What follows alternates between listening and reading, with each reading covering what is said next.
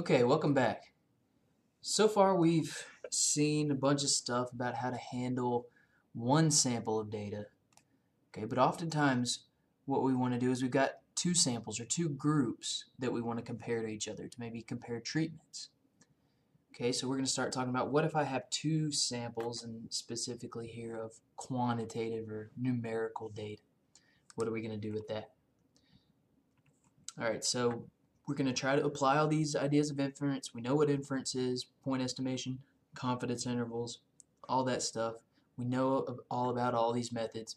And remember what we're doing is we're moving down this list.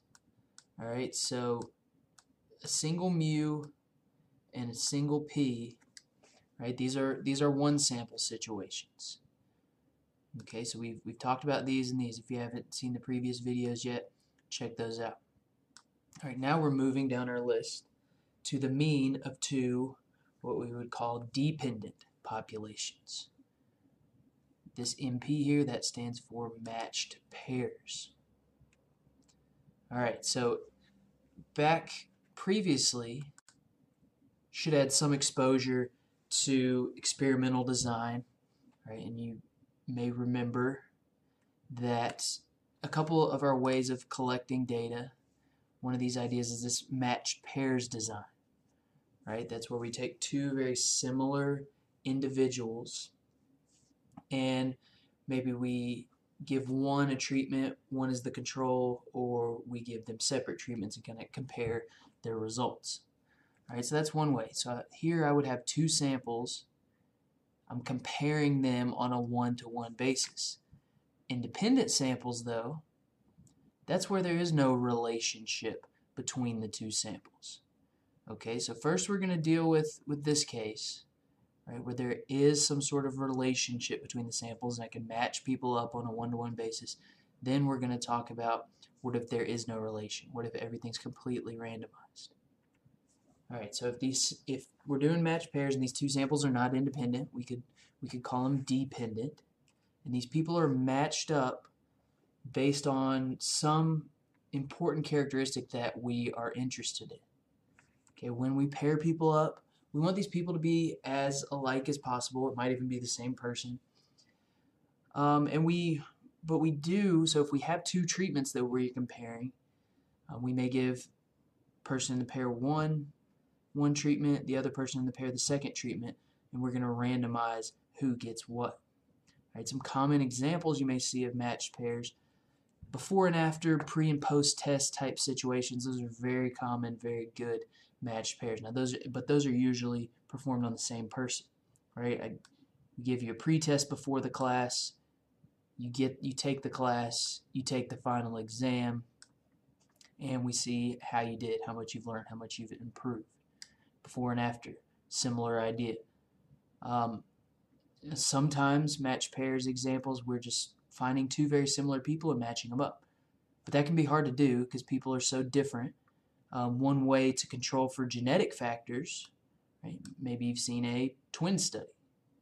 Okay, some kind of cool examples of those, like that astronaut guy that spent a year in space, and then they compared him to his twin back on Earth to see how space affected. Okay, so let's think about how this data would be laid out.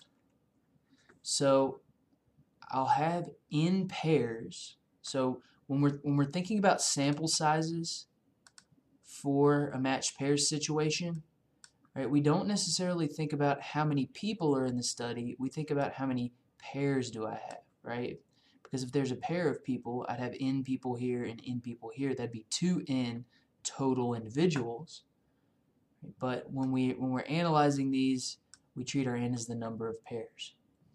Okay, so we say here's observation 1 from treatment 1, here's observation 1 from treatment 2, then find the difference, right? And I do that difference for each pair. So then I end up with a row of differences, or actually, a column of differences. All right, then we treat those differences as our sample. From there, we can find the mean of our differences, x bar d. We can also find the standard deviation variance of our differences. Right? The standard deviation would just be the square root of this. Okay, so the idea, so at this point, right, we've taken both of these samples.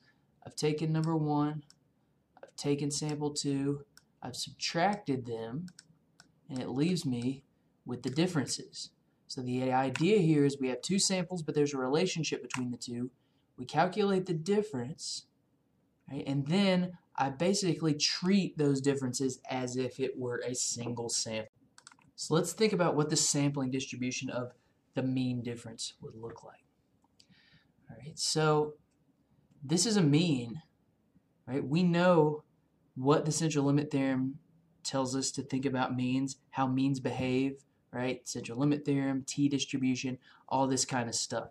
So this is still a mean. It's the mean of these differences. It's a kind of a specific special mean, but it's still a mean. All right, so it follows the typical logic that we think about, that we already have in place to do with means. Okay, so we know if the central limit theorem holds, we can use z, but a couple things here. Number 1, technically in order to use z, we need to know the population standard deviation. Now when we're thinking about the population standard deviation here, the sigma of these differences, that technically doesn't exist, right? There's really no way we would know that. Okay, so we're probably not going to go know sigma, but we know still if we have large samples, we can usually get away with z. Now maybe you can get away with z for matched pairs, but really in practice, we're pretty much always going to use t for matched pairs. Okay, so we're thinking we're going to be using a t-distribution for matched pairs. We want to apply these inference techniques. Let's start with confidence intervals. Okay, so how do I use all these ideas to make a confidence interval? We know the basic format of a confidence interval: point estimate plus or minus margin of error. Margin of error is made up of critical value times the standard error. Okay, so typically we're going to use the t again. All right, so just like we constructed before, our point estimate of mu d is x bar d, t-distribution, so t critical value, and we're using our standard error here. Now one more thing to notice here, of course, after we build our confidence interval, if we're working with the t-distribution, we know we got to deal with degrees of freedom. Okay, so how do we deal with degrees of freedom for matched pairs? Well, again, remember, our n deals with the number of pairs, the number of differences that we have, not the total number. So our degrees of freedom is the number of pairs, number of differences, minus. So what if we want to do a hypothesis test here for the mean difference? Well, we know the general format of our test statistic, right? It looks like this: whatever we observe minus the mean over the standard error. Now normally we're going to be using t for matched pairs. All right, so we'll be observing values of x bar minus the mu d, that's our parameter of interest naught, that's our claimed value, over that standard error quantity, and of course with degrees of freedom nd minus 1. Okay, so let's talk a little more about this mu d naught.